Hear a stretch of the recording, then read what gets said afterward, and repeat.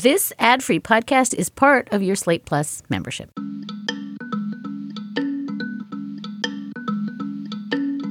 These 7 deadly sins of Trumpery, we independently derive them from the evidence. But then once I had them, I'm like, oh, this is just uniquely American-flavored autocracy.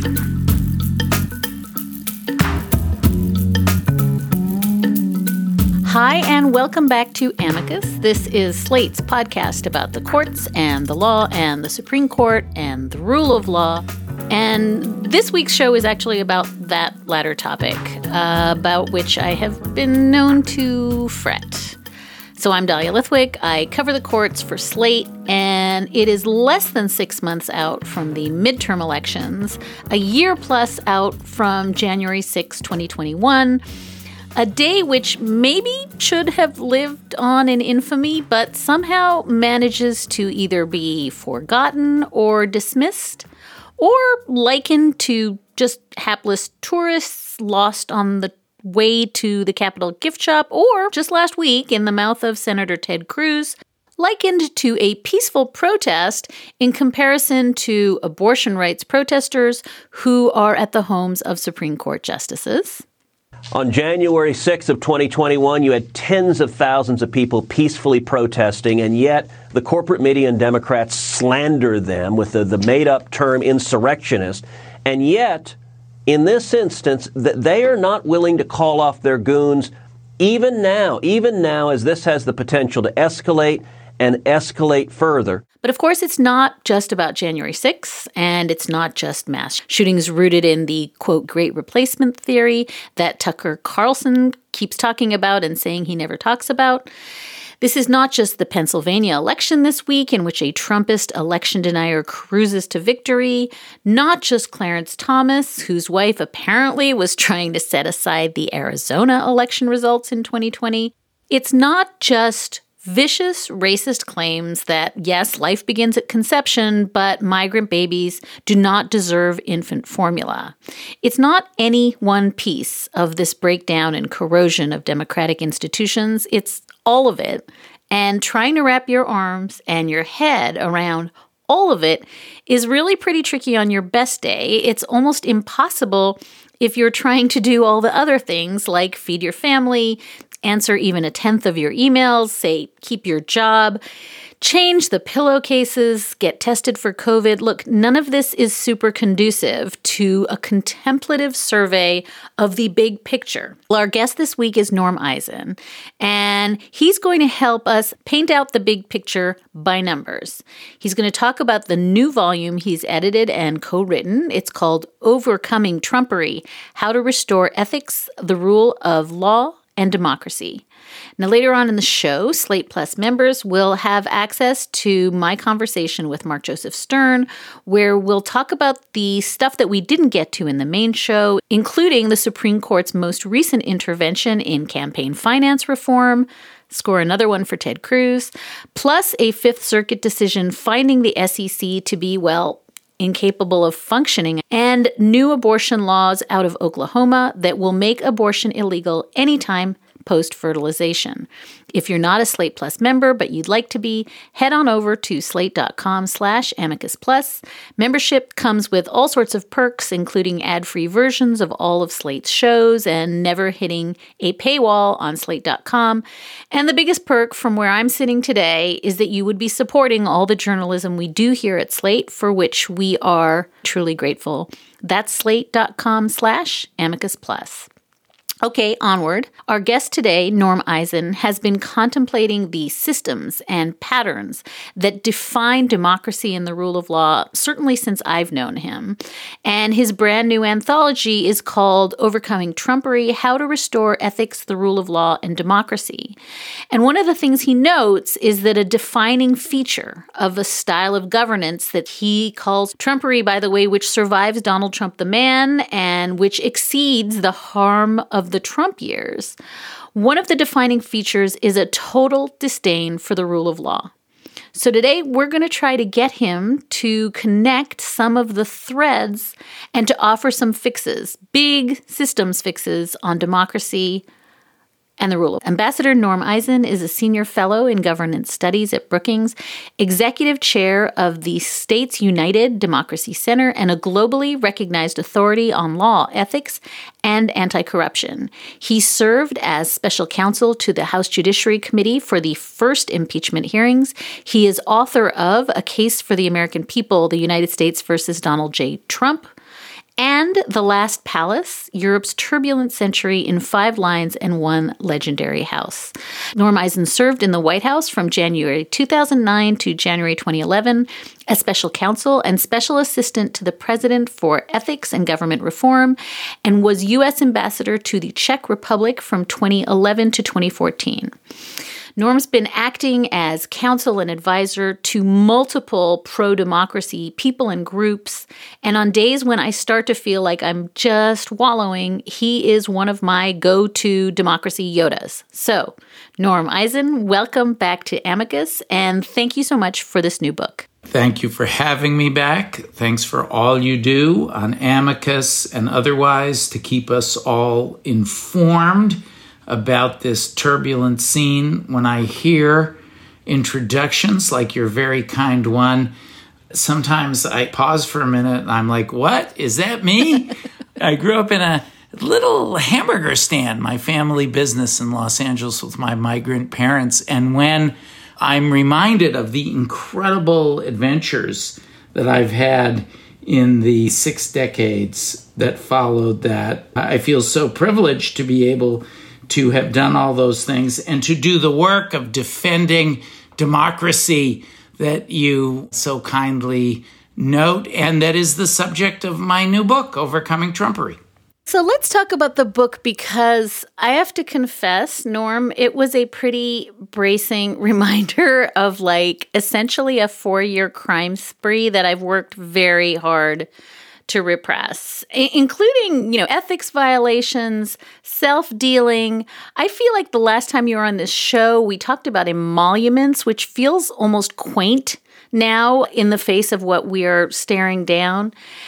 Can you, by way of just setting the table for the conversation that is to come, walk us through these 7 elements of trumpery, maybe define trumpery, and then walk us through the elements, each element of which you note, and I think I noted up top, is hardly limited to Donald Trump or the Trump administration itself. So true. Overcoming Trumpery was my first post-Trump administration book.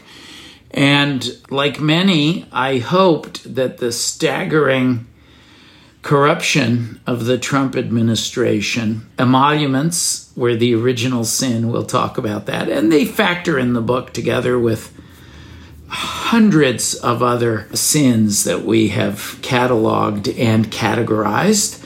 When Trump was evicted and there was that brief moment of hope when his own party condemned the events of January 6th, which, as we'll talk about, they're the logical culmination of 4 years of his predations, I had a moment of hope that the country was really going to move beyond him. But it soon became clear, starting with the fact that you could only get 7 Republicans to vote to convict in the trial in the Senate. It soon became clear that he was reestablishing his hold. And I think with this week's primary results, on top of what else we've seen, it's clear that the spirit of Trump has taken a hold, and that spirit is trumpery. We, in this book, analyze it.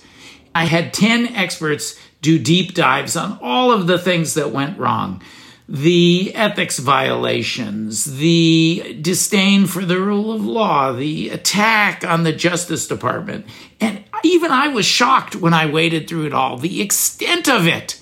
It all stemmed from that first violation when, before he was president, Trump said he was going to keep his businesses and he was going to take cash and benefits from foreign governments, emoluments. The only ethics rule that's so serious, the founders and framers put it in the Constitution. And that predicted all. And when you analyze what is trumpery It's a older word that is defined in the Oxford English Dictionary as deceit, fraud, imposture, or trickery. Something of less value than it seems. Worthless stuff, trash, rubbish. But it's very dangerous rubbish. And we looked at everything domestic and foreign, and we came up with these 7 deadly sins. It turns out trumpery is not the random, ad hoc, chaotic, venal, reflexive corruption you might think. No, there's a method to the madness, Dahlia. And those thousands of examples fall into the following 7 deadly sins of trumpery. It starts with disdain for ethics. It moves to the attack on the rule of law, lying, shamelessness, sacrificing the public interest to personal and political selfishness, exacerbating, fanning the flames of division, and all those 6 precursors wrapped up into one big final explosion of trumpery, the 7th deadly sin that we saw in the post-2020 election period, and indeed in the run-up, attacking democracy itself. Those are the 7 deadly sins of trumpery, and as we'll discuss, in fact, I have a new op-ed in Slate this week talking about it. Trumpery continues to rage strong. It has become the dominant ideology of the Republican Party, tragically. One of the things that you just hinted at when you were reading this sort of definition of how it's little things, shiny things, silly things, things that shouldn't matter but do. And I think one of the threads I want to pull on is the ways in which the silliness gets in the way, right? His artlessness, the dumb Kofeve stuff, the dumb Sharpie markers changing weather maps, that there's a way in which all of this looks deeply childish and cartoonish, and that it can't possibly be a serious threat to democracy because it all just has that edge of just being a joke. And I know one of the points that you have made for years and that you're certainly making again now is that even if you concede that that stuff is silly and trivial, which we don't concede, it paves the way for the non-silly, non-trivial version of it to come, right? That in the hands of Ron DeSantis, this is not silly or trivial. This will be a lot more than Sharpies and a lot more than blurted out truth. After having studied everything, I think he embraces Kofeve. He made a joke of it. I think it's part of the genius of Trump. There's a sort of reptilian, I don't think it's highly reflective or planned, but he seizes his brainstem, seizes those opportunities to both obscure his philosophy that has these 7 features and to promote it, to drive it forward. He serves you a side of sick humor with his authoritarianism. And I should say that this is these 7 deadly sins of trumpery. We independently derive them from the evidence. But then once I had them, I'm like, oh, this is just uniquely American flavored autocracy. Right? It's an American style of autocracy. At any rate, the book analyzes it, and it turns out there's the trumpery of the Trump administration, there's the trumpery of the effort to overthrow the election, culminating moment. Then there's the new trumpery, and this week we were in the midst of that with perhaps its foremost advocate. There's no one beyond Trump who is a greater driver of trumpery, of the big lie of the election and these other frauds, than Doug Mastriano, who's now the Republican gubernatorial candidate in Pennsylvania. He is going to be in charge of one of the most important bricks in the blue wall if he wins. And he's already joking with supporters. There's a video of him, one of his supporters joking, and he's laughing about the 20 electoral votes in Pennsylvania. So we need to study the past so that we, to paraphrase, so that we can learn from its mistakes and prevent it from recurring. And the book is also full of solutions. And I want to talk about those because I'm very flattered that you say you're someone I turn to for a cheerful take on disaster. But I do have some optimism about solutions to this new, if you will, the new mutation of the virus of Trumpery, the post-Trump Trumpery. So I in fact asked you to come to do the sunny side, but I do have to ask one more question, and maybe you've just teed it up for me, because I think by disaggregating this away from Trump and creating a kind of mathematical formula, what you're doing is help predict. And as you say, then you can use these 7 lenses, 7 kind of types of governance to really understand other phenomena. And I do want to give you a minute to elaborate on Justice Alito's leaked Dobbs opinion, because when the draft opinion came down 2 weeks ago, ostensibly that has 5 votes to overturn Roe, your first instinct was to say this is a Trumpery decision. And because this is a show about the Supreme Court and the law, I just want to give you a second just to show your work.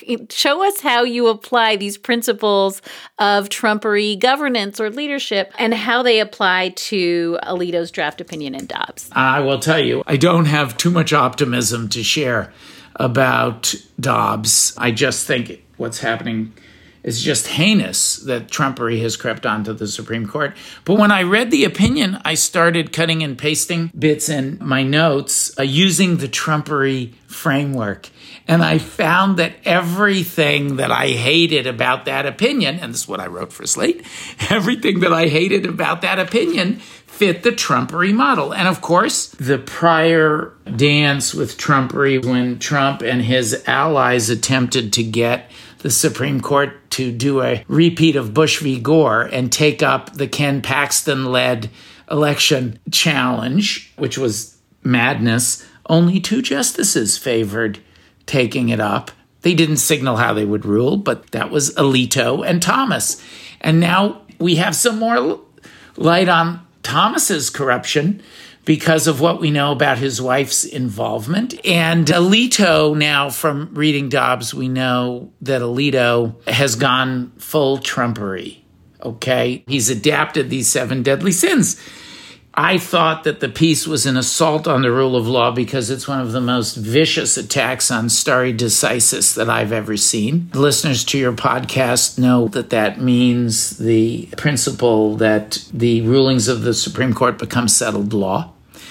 And it shows utter disdain for the truth. It's packed with disinformation and false statements about pregnancy and adoption and the availability of resources for poor women in particular and women of color. He doesn't tiptoe. It's not gradual. It's just a brazen overthrow of settled constitutional law. It's his personal doctrine. I linked in the Slate piece to an old story about his mom, an interview with his mom describing his anti-abortion beliefs. I have religious beliefs too, but I don't foist them. When I was in government, I didn't foist them at the White House or the embassy, and on through the 7 deadly sins of Trumpery, culminating in the attack on democracy itself. This is a body blow to the credibility of the Supreme Court, the stability of the separation of powers, and the continuity of our institutions. And he has done tremendous damage, not just to women's lives, which is horrible, but also to all of our lives. It affects all humans if it becomes the final opinion, the decision, and it deeply damages our democracy. Trumpery in action, all 7 deadly sins. Norm, I want to start the conversation about fixing things, because as I said, we're not here to wallow. But I do want to offer up government itself as a place we need to start. And the way I want to do that is to just point out that new polling that just came out this week shows Unsurprisingly, 64% of Americans don't want Roe v. Wade overturned. 14% of Americans believe that gun laws should be less strict, but the Supreme Court, I think in Bruin, is poised to massively weaken gun protections. And here we have Justice Alito helpfully writing in his draft opinion in Dobbs, hey, if you don't like this result, vast majorities and pluralities, get out there and vote. But Norm, of course, it was Justice Alito who authored last year's Brnovich decision constricting voting rights. It was Alito who signs off on Shelby County, doing away with Section 5 of the Voting Rights Act. It's Alito who blesses political gerrymanders. It's Alito who blesses dark money sloshing around in government. Every single talk I have given since Dobbs came down, I have said some version of the following. We have 5 of the 6 Republicans on the Supreme Court appointed by justices who were seated by a president who lost the popular vote, but because of the vagaries of the Electoral College, still got to be president. They were then confirmed by a malapportioned Senate that then joins together as a Supreme Court to make it harder and harder for majorities to win elections. This is, Norm, a systems problem. This is not an abortion problem. It's not a gun control problem. We have a government that is now working hand in glove with the Supreme Court to shrink majority rule. So before we get to the fixes, I need you to tell me what we do. And I know you talk about filibuster reform, and I know there are ways to think about how we fix the Senate, what we do about the Electoral College. But what do we do about the fact that government itself was constructed to do precisely what it is doing really well right now, which is make sure that some people don't vote and that other people, often tiny minorities, get what they want? Well, you know, the post-Trump exercise of the 7th deadly sin of Trumpery, the assault on democracy, it's the new Jim Crow. So it's resuscitating Plessy v. Ferguson, the infamous case that allowed racial segregation. So I offer that reflection, and I do want to talk about short, medium, and long-term fixes, including to this, because there's always been a deep strain of American law, but it applies really to every dimension of American existence. There's a deep strain of our law that has been profoundly regressive from the beginning of the legal system. And it's contained in American society in the protection of powerful minorities. And that's why we didn't have, in the early decades of our politics of the post-constitutional era, and by the way, this is something that the regressive forces want to return back to with the independent state legislature theory. You didn't have direct vote for our senators and our representatives as you do now. So even the idea of voting was contested. And then you had not just the racial element, you had property limitations, gender limitations. That's just one of these 7 deadly sins. So I think that this is a very familiar battle that we're engaged in. And I do make the point in Overcoming Trumpery that Trump simply exploited and accelerated some trends while adding to them and putting in new developments and new breakage to create Trumpery, this philosophy of corrupt governance that, as you noted earlier, God help us if a DeSantis, a Hawley, a J.D. Vance, they're intelligent, they're Ivy League educated, they genuinely got into the Ivy League, unlike Trump, and they've learned from him. All of that brings us, though, the hopeful part is the short, medium, and long-term solutions. You see, I'm so congenitally optimistic. It's a methodological bias, Dahlia. I cannot talk about the crisis. My brain just turns to the solutions. That's how I get out of bed in the morning. Let's do it. Can you imagine what it was like writing this book and having to wallow in almost 400 pages of all the terrible things that happened in every dimension, the 10 worst dimensions, domestic and international, of Trumpery? I mean, only through designing solutions could I survive. So let's do it. Let's do the solutions. Should we start? I feel like we should start long term, but maybe we should start short term, since there's a sense that the clock is ticking and that midterm election is bearing down upon us faster than we can do accountability. Unless we get the short term right? Yep, There will be no long term. Exactly. I think hope for overcoming Trumpery comes in 4 boxes. Short term. The book is bristling with short, medium, and long-term solutions. I forced all my authors and myself, I told them all, do not just describe what happened in your area. Don't just give me the analysis of the problems. I want solutions, short, medium, and long-term, and I don't care if we can't get them now. You put the solutions in there, so there's a book for posterity. And they kvetched, and I had to send some of these chapters back to get the solutions. And by the way, to make it readable, I said, tell a story in your area. Don't just give me a list. Tell a story of what happened. I think it's very readable. Short term, hope comes in 4 boxes. The tally box, the cable box, the ballot box, and the jury box, okay? What do I mean? The tally sheets, as you know, are what Congress uses and state legislatures use to pass laws. And I'm still hopeful that we will, even though we didn't get the big democracy reform package we wanted in this Congress, there's a very vibrant bipartisan effort in the House and in the Senate bicameral effort to reform the rules that Trump tried to exploit. And it's called the Electoral Count Act.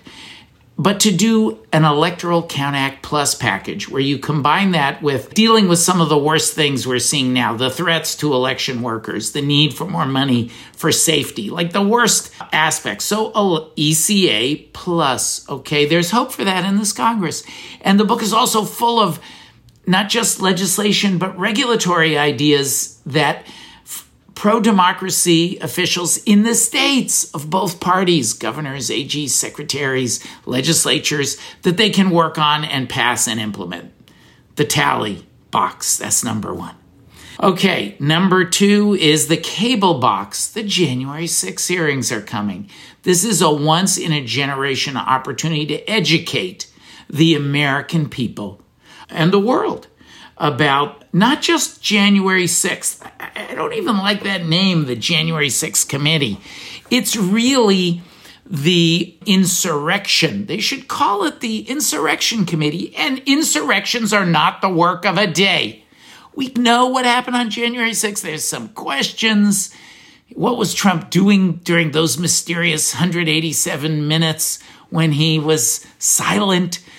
There's questions about January 6th, but the biggest questions are about the run-up to January 6th and the aftermath. The insurrection hasn't ended, Dahlia. I read about this in the book, the big lie attack. And we see this in the wins of candidates like Vance in Ohio, like Mastriano, like the Trumpery advocates who succeeded in North Carolina in this cycle, and many more down the pike. Georgia is a Trumpery ticket with Herschel Walker for Senate, David Perdue for governor, and Jody Hice for Secretary of State. All in various forms embrace the big lie. Trumpery is on the ballot. That's the third thing. But to set that up, the cable box, the January 6th committee must tell that story before the insurrection, the day of the insurrection, and the continuation of the insurrection driven by Trump's big lie, what a federal judge has now found to be a likely criminal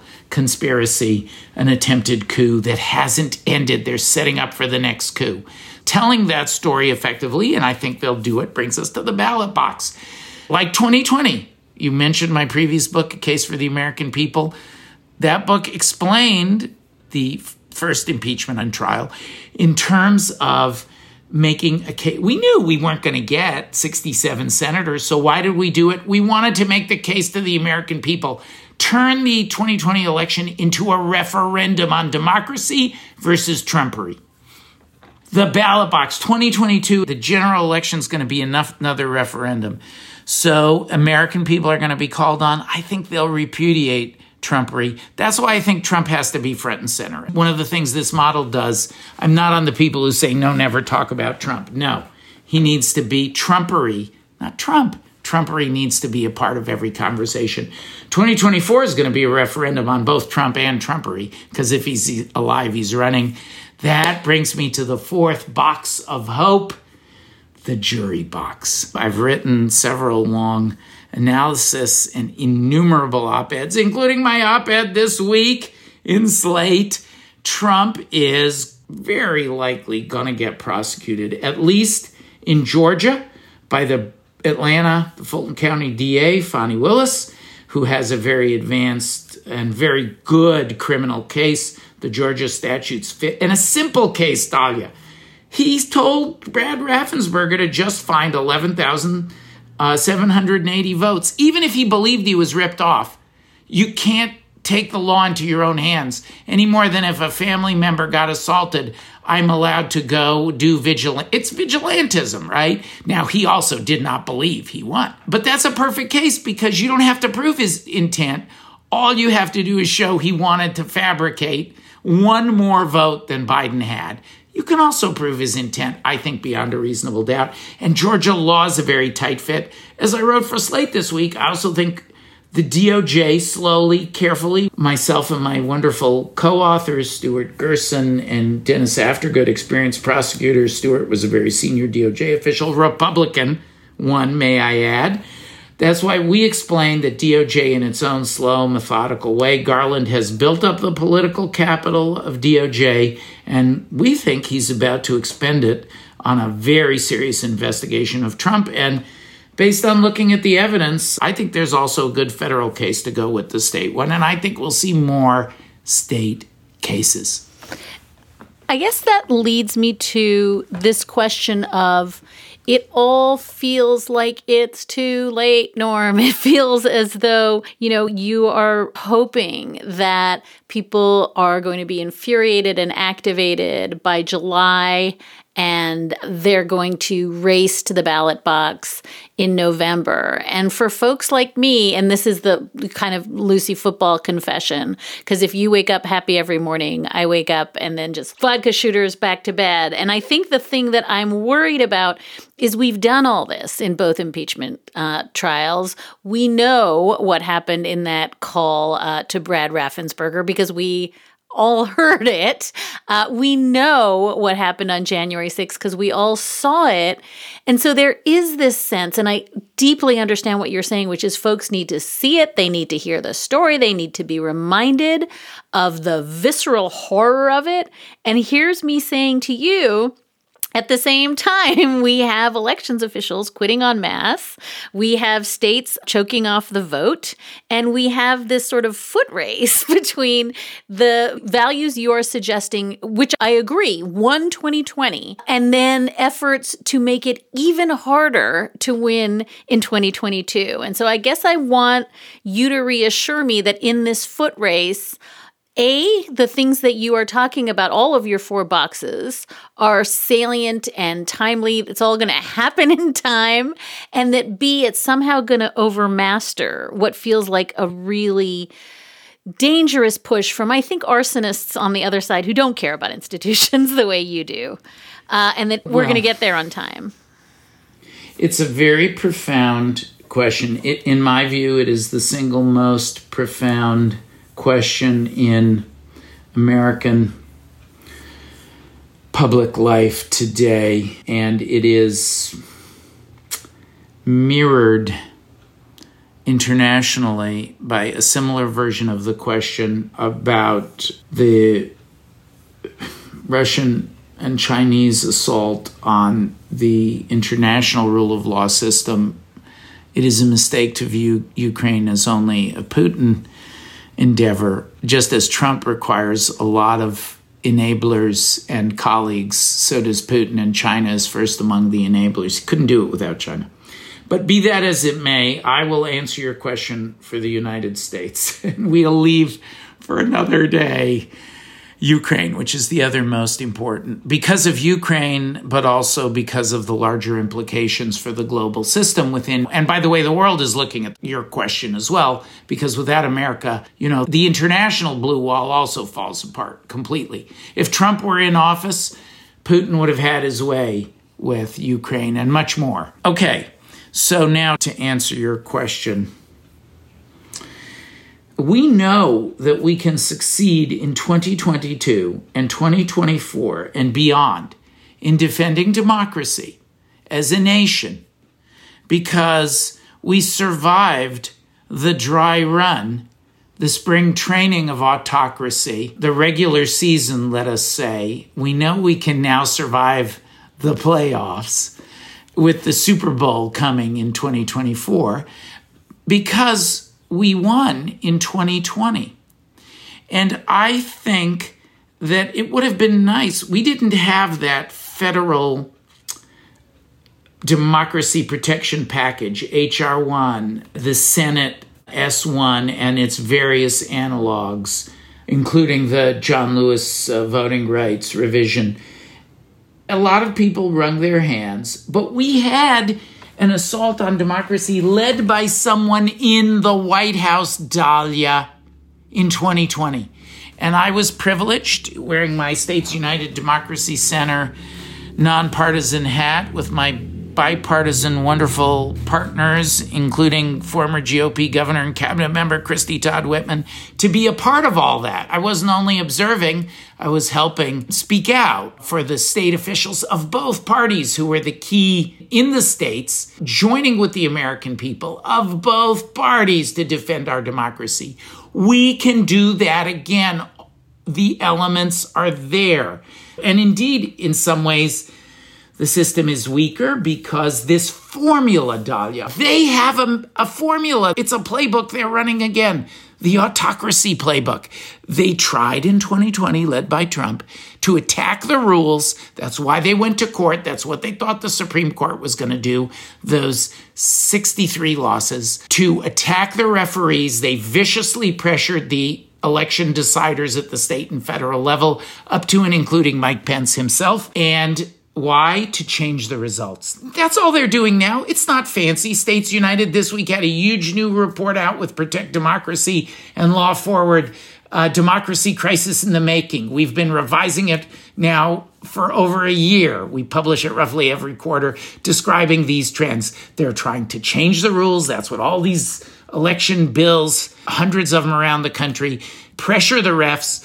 We have another report called Replacing the Refs at States United, so they can change the results, right? The same coalitions, bipartisan coalitions that saved us in 2020 can come together again in this great referendum at the ballot box, nonpartisan, in 22 and 24 to do the right thing. And that is why I believe that these 4 boxes of hope, including the hundreds of Republicans who've cooperated in the cable box, the 1-6 investigation, the bipartisan negotiations going on now for an ECA plus package in the congressional tally box, and the ballot box, and where you have Republican leaders like Stephen Richer in Arizona, and finally the jury box. This is not a partisan thing. I'm sure when juries convict, I'm sure there are Republicans on the special grand jury that's sitting in Georgia right now evaluating Trump. I think that the jury box, it's the genius of the American system. They will do the right thing. I believe the hearings will show there's proof beyond a reasonable doubt. I have hope. It's very funny, Norm, because when I asked you that last question, my producer sent me a note on Slack saying, "Oh, you made him sad." And so I'm very glad that you rallied and prevailed. Before I am forced to release you back into the world, I do want you to answer the question that I know you get 1,000,000 times a day. We get it all the time on this show, which is that you are talking about huge systems fixes, right? You're talking about reforming the Electoral Count Act, and you're talking about massively rethinking filibuster reform. And people want to connect that to an action that they can take today. And, I often say, like, these systems are big and they're wonky and they're complicated and they're multifaceted. And that's a really unsatisfying answer. I want you to give them a better answer than these are huge machines of democracy that need to be fixed. Pick up a lug nut and go. Tell them what the lug nut is. We talk about the need for filibuster reform, and we were 2 votes away from changing a structure not contemplated by the founders and framers of our Constitution. They would be shocked at these supermajority protections, I believe, in the Senate. But we were really just 2 votes away from changing that. The baseline has been moved. Let's preserve what we learned. Let's save it for the future. The next time there's a Democratic majority in the Senate, particularly if it's 52, 53, somewhere in that range, filibuster is going to be changed for democracy reforms. But there's a role for every listener to this podcast in those 4 boxes of hope. Pay attention to what you're about to see on the cable box. Share it. Some of your listeners are in the position to do more than just pay attention. They're in the position to do things about it. But there's a role for everybody in what is we're about to learn in the 1-6 hearings. Explain to everyone, tweet, Facebook, Instagram, shout from the roofs. This is not a one-day affair. This is a 3-part insurrection. The run-up to January 6th and the ongoing big lie afterwards. The knowledge, the truth, very important. Number 2, the legislation that's going to move. Insist on a decent ECA plus package, and then support. It matters. I've worked in Congress on and off, including my whole career, including for a year as impeachment counsel. They pay attention to what people say and think. Let them know. Your listeners have the ability to drive a real, not a naked ECA. That's no good. It's got to have that strong plus package protecting election officials' money and whatnot. Number 3, vote. Tell everyone to vote. Support candidates. I don't care what party. I spend more time all day long with Republicans than I do in these bipartisan coalitions than I do with Democrats. We need to support the great candidates of both parties. I'll say that in my personal capacity only, by the way. And then finally, to those jurors out there, to the constituents of these prosecutors, don't let your prosecutors do what Alvin Bragg did and give up a case where he had proof beyond a reasonable doubt of Trump's financial crimes because he apparently didn't want the political hassle of fighting with Trump, and then at the end, the possible risk, it happens, of losing. Embolden our officials. Give them a pat on the back. Thank them for investigating. You shouldn't talk to them about cases if you see them in the supermarket. But how do you do that? The community. Speak up at the places where you are. Please don't talk to them if you happen to see the Attorney General or the Fulton County DA about the case. You'll get a very agitated security person who will suddenly show up. But do create a climate of support for them. And then, of course, ultimately, study the facts. If you think there's proof to prosecute, say so. And some listeners of this podcast may get a jury notice. Please show up and do your jury duty. I'm actually going in for jury duty, which I'm very excited about in a few weeks. Do your duty. So you can help fill those 4 boxes of hope. Norm Eisen, you are the Tigger to my Eeyore, and I thank you. I really needed it, and I want to tell folks to go out and get themselves a copy of Trumpery. It's not only, I think, a map of what has happened, but a real guidebook to how to avert it in the future. Norm, thank you so much for joining us. Thanks, Dahlia. Ambassador Norm Eisen is a senior fellow in governance studies at Brookings, executive chair of the States United Democracy Center, and a globally recognized authority on law, ethics, and anti-corruption. He served as special counsel to the House Judiciary Committee for the Trump impeachment from February 2019 to February 2020. And his book, Overcoming Trumpery, How to Restore Ethics, the Rule of Law, and Democracy.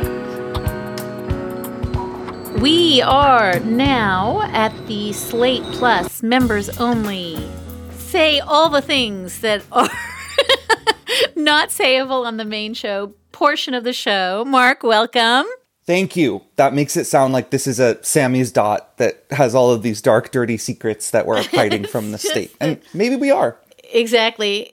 we're actually trolling Amicus itself. Mark Joseph Stern covers the courts, the Supreme Court, state courts, everything for Slate.com. And I feel like we spoke recently, Mark, and yet again, I can't remember what we might have spoken about because many things have transpired in the intervening time. But I wonder if we could just start our little Slate Plus members only chat with Ted Cruz's big victory at the Supreme Court and another dagger in the heart of campaign finance reform. Yeah, so this court is not done dismembering the McCain-Feingold Act, which is the law that it infamously hobbled in decisions like Citizens United, opening up the floodgates to campaign spending. And this case, the Ted Cruz decision, involves a provision of McCain-Feingold's that limits the amount of money that candidates can raise after an election. So after the outcome of the election is known, in order to pay off their own personal loan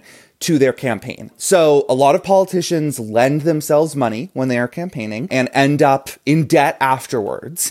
And what McCain-Feingold says is that if you're in debt after the election, you cannot raise more than $250,000 from donors in order to pay off that debt. And the reason why is pretty simple, because if you already know the outcome of the election, then you can go around to your donors and say, hey, I've won, and I want you to give me this money, which will line my pockets. And in exchange, I will do a favor for you. And just to be clear, the limit starts at $250,000, which we should stipulate is a lot of cash. But we do live in a country in which most, if not all, of our politicians are millionaires, so they have a lot of cash to lend themselves. I mean, $250,000, that's like sofa cushion money, right? That's just stuff you find in between the couch cushions. Exactly. And that's what happened here. So Ted Cruz lent himself a huge amount of money in a campaign, won that election, but couldn't raise back more than $250,000 of it. So the next time around, in the next election, he lent himself just a little too much money, $260,000. And then afterwards said, hey, there's this $10,000 that I can't get back from donors. He filed a federal lawsuit. And we should note that Ted Cruz is a senator. He could have introduced a bill, tried to persuade his colleagues, passed a law repealing this provision of McCain-Feingold so he could get that money back. But he realized, as many of us have, that it's a whole lot easier to just march into a federal court and ask them to do it for you. So he walked into a federal court and said, hey, my inability to collect money from donors after an election to pay off a personal loan with money that will go straight into my bank account, that violates the First Amendment right to freedom of speech. And to nobody's surprise, the Supreme Court agreed in a 6-3 decision written by Chief Justice John Roberts, in which he held that the government lacks any legitimate interest in limiting the amount of money that politicians can collect after an election to repay their own loan. Even though, as Justice Elena Kagan wrote in her really incredible dissent, which was characteristically sharp but also mournful, the money that you raise after an election is not funding political speech.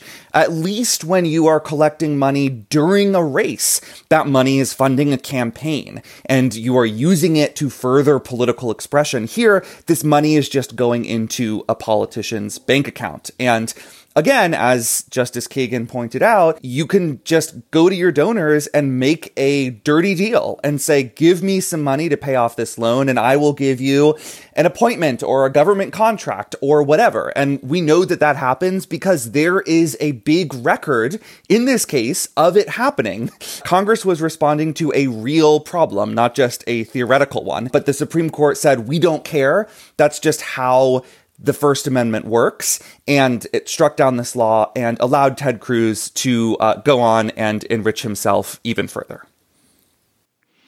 And Mark, I'm curious about your thoughts on this. What does this do to the current schema in which we all like to talk about John Roberts' woke liberal? It's really tempting in the face of the leak and all the conversation around the leak of here's John Roberts. He really cares about the public estimation of the court. And he's realizing that but for him doing some of the stuff he did, hashtag Citizens United in Shelby County, we wouldn't be in this pickle. He's really learned from the error of his ways. This is not the John Roberts who showed up this week. No, this is the regular John Roberts who showed up, the one who came of age in the 1980s during the Reagan Revolution, and he is still pursuing all of the goals that he was back then in the 80s when he was a foot soldier for Reagan in the Justice Department.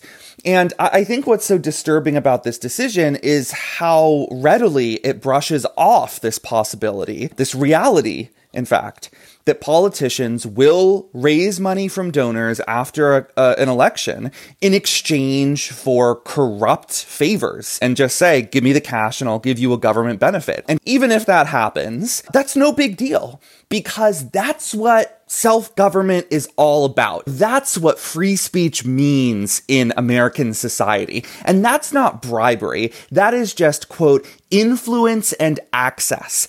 And so we have this vast gap between the majority and the dissent, where the majority says, that's A-okay, that's no big deal. Of course you can basically bribe your way into government benefits if you're an oligarch. And you have the dissent saying, wait a minute, that is destroying responsive self-governance. That is telling the public, we don't work for you. We only work for these super rich people who can get us out of the hole after we've won our election. And to John Roberts, all of that is totally above board. He celebrates this fact that this is what politicians do. And to Kagan, it is another devastating blow to democracy. And there's just no middle ground between the two wings of the court on this.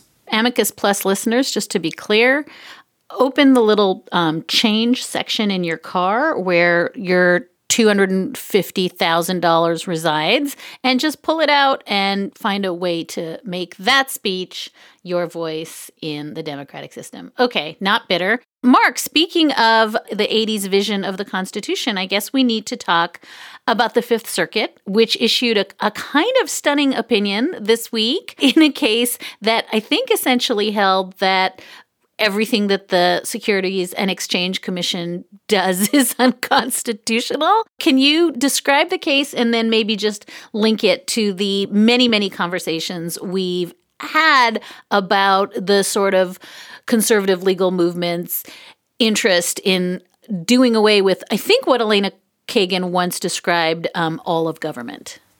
Yeah, so this case essentially challenges the Securities and Exchange Commission as an unconstitutional agency. I mean, the plaintiffs here say that the SEC is structured in a fundamentally illegal way that renders most, if not all, of its work just unlawful and unenforceable. And of course, it was brought in the Fifth Circuit because the Fifth Circuit is the most radical and rogue court in the nation. And it landed before two very far-right judges, Jennifer Walker Elrod and Andy Oldham, appointed by George W. Bush and Donald Trump, respectively. And what they say in their opinion is that the SEC is unconstitutional for three separate reasons. So you can just take your pick. First, they say that it violates the constitutional right to a jury trial.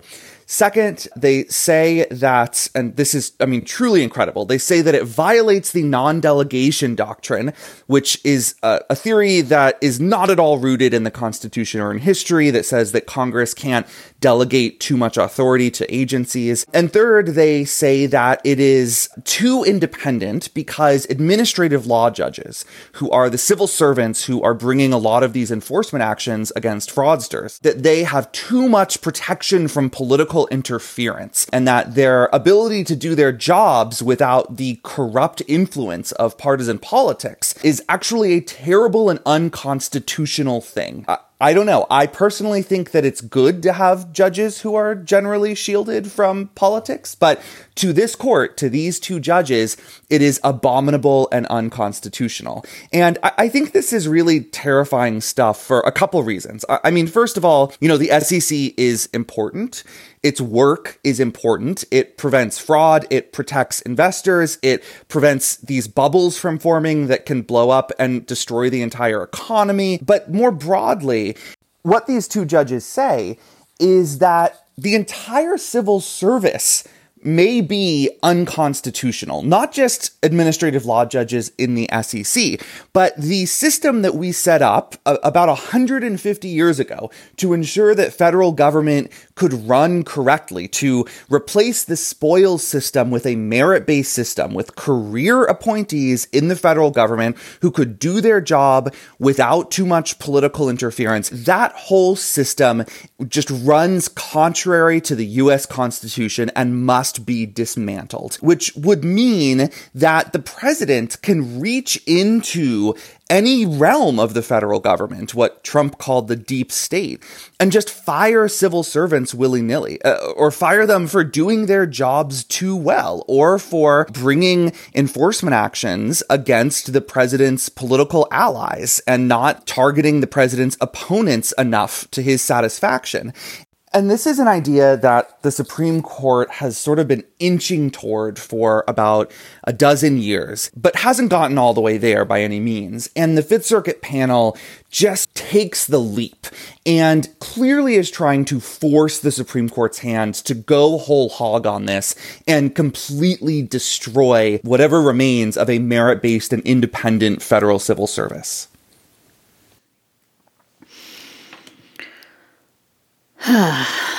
This is the sound of, I've got no words. I guess this is a slight answer to the emboldened Fifth Circuit panel does what, which feels like it's a really big part of the current conversation we're having around reproductive rights and reproductive justice, which is, I think a lot of the folks who want to say, oh, please, it's not that bad, always want to say, it's just not rational to assume that a couple of renegade judges on an appeals court are going to do the next thing, because why would they? Here's why. Because those renegade judges are going to push at precisely the weak spots. And this is really, I think, an example of if you're watching the Supreme Court for all of your signals, you're missing part of the story. Watch the Fifth Circuit, watch these newly emboldened panels who are driving at where they want this to go next, right?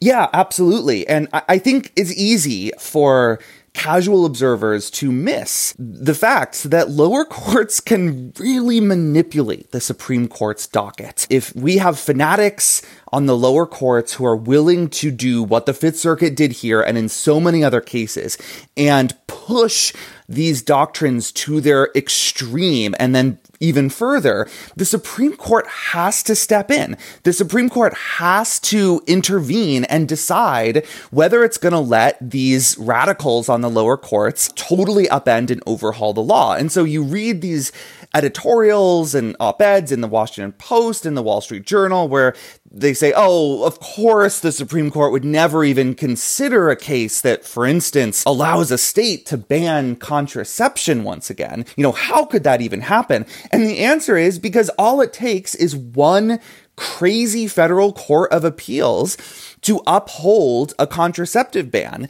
And, going back further than that, it only takes one state or one municipality or one county or whatever to start trying to outlaw contraceptives. And suddenly you've got this case that is on a direct path to SCOTUS. And the conservative judges on the lower courts have really kind of mastered this process of setting the Supreme Court's docket. So I think it is either incredibly naive or willfully ignorant to pretend that these far out cases could never land on the Supreme Court's doorstep, because we have this collusion between conservative courts and conservative Republican lawmakers trying to engineer these cases for the express purpose of getting SCOTUS to move the law to the right.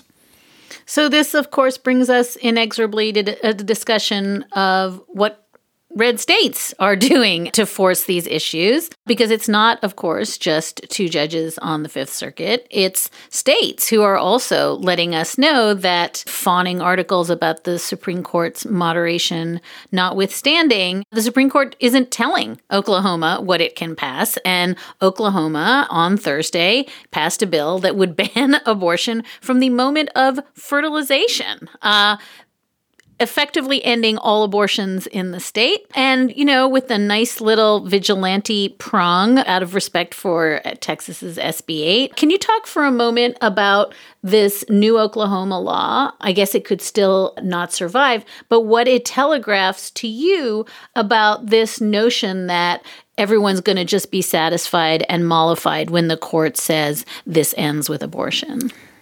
I think it's just ridiculous to see Alito and so many of his allies claim that overturning Roe will somehow cool down the abortion debate or make it less salient to national politics or less divisive, because what the court's actually going to do is unleash a series of truly extreme and sadistic restrictions on both abortion and what pro-lifers call abortifacients, which are really just contraceptives like IUDs and Plan B, which do not cause abortions, but in Hobby Lobby, the Supreme Court basically said, if you believe that they do because your religion tells you, then the courts have to accept that. And these laws, including Oklahoma's, really threaten also fertility treatments like IVF, which frequently involve the creation and destruction of embryos. And if embryos are now legal persons under Oklahoma law, then individuals who want to act as vigilantes, as bounty hunters, can start bringing civil suits against IVF clinics for potentially destroying embryos. And even if those suits ultimately fail, the targets will still have had to go through a horrific round of litigation that was very expensive, for which they will never be able to recoup attorney's fees, that might ruin their business and ruin the lives of everybody involved. And so I just think that it's a clear fiction to claim that overturning Roe will lead to nothing more than straightforward bans on abortion, in part because we already see states going further, but also because as soon as abortion is criminalized, every uterus becomes a potential crime scene. And we are already seeing in red states like Alabama, pharmacists and doctors refusing to treat miscarriage patients because treatment for a miscarriage is really the same thing as treatment for an abortion. And especially the medication that is taken after a miscarriage to complete the miscarriage is the exact same medication that's used to induce abortions. And we are seeing pharmacists refuse to fill these prescriptions for miscarriage patients who are suffering immensely because they are afraid of being the target not only of prosecution, but of potential civil suits. And so what red states are already doing is setting up this really terrifying legal regime in which, again, every uterus is a potential crime scene. And not only police and prosecutors, but also random people can try to wield the power of the state to punish anyone they suspect of exercising reproductive freedom. And 2 quick points. One is Oklahoma actually exempts Plan B. I think this particular law, for now, exempts Plan B. But I just want to say, because we forget to say it, friends, abortion is still legal. That Justice Alito's opinion is a draft opinion from February. We don't have reason to believe it's going to change a whole lot, but I think that the clinics and the groups who do reproductive justice want us to end on the note that abortion is still legal in America, even though it is apparently not going to be legal in Oklahoma. And the other thing I want to say, Mark, is that I really want to thank you for being on board with the proposition that when a court that tells you it doesn't believe in stare decisis then tells you Obergefell and Lawrence and Griswold are safe, you should start from a place of doubt and suspicion, not from a place of, thank you, sir, can I have some more? No matter how badly conservatives and centrists gaslight us on this stuff, I think it's quite clear that when the Supreme Court is destroying the entire constitutional doctrine that forms the basis of unenumerated rights, it's a safe bet that they are coming after other unenumerated rights and that they are not going to stop with Roe. Mark Joseph Stern covers the courts, the law, state courts, Supreme Courts, and all the things for Slate.com. That piece that he's referencing, by the way, about Alabama physicians who are really feeling the need to turn away miscarrying patients from the ER is up at Slate.com, as is the rest of our, if I do say so myself, really good coverage of reproductive justice. Mark, thank you so much. Always a pleasure, Dahlia.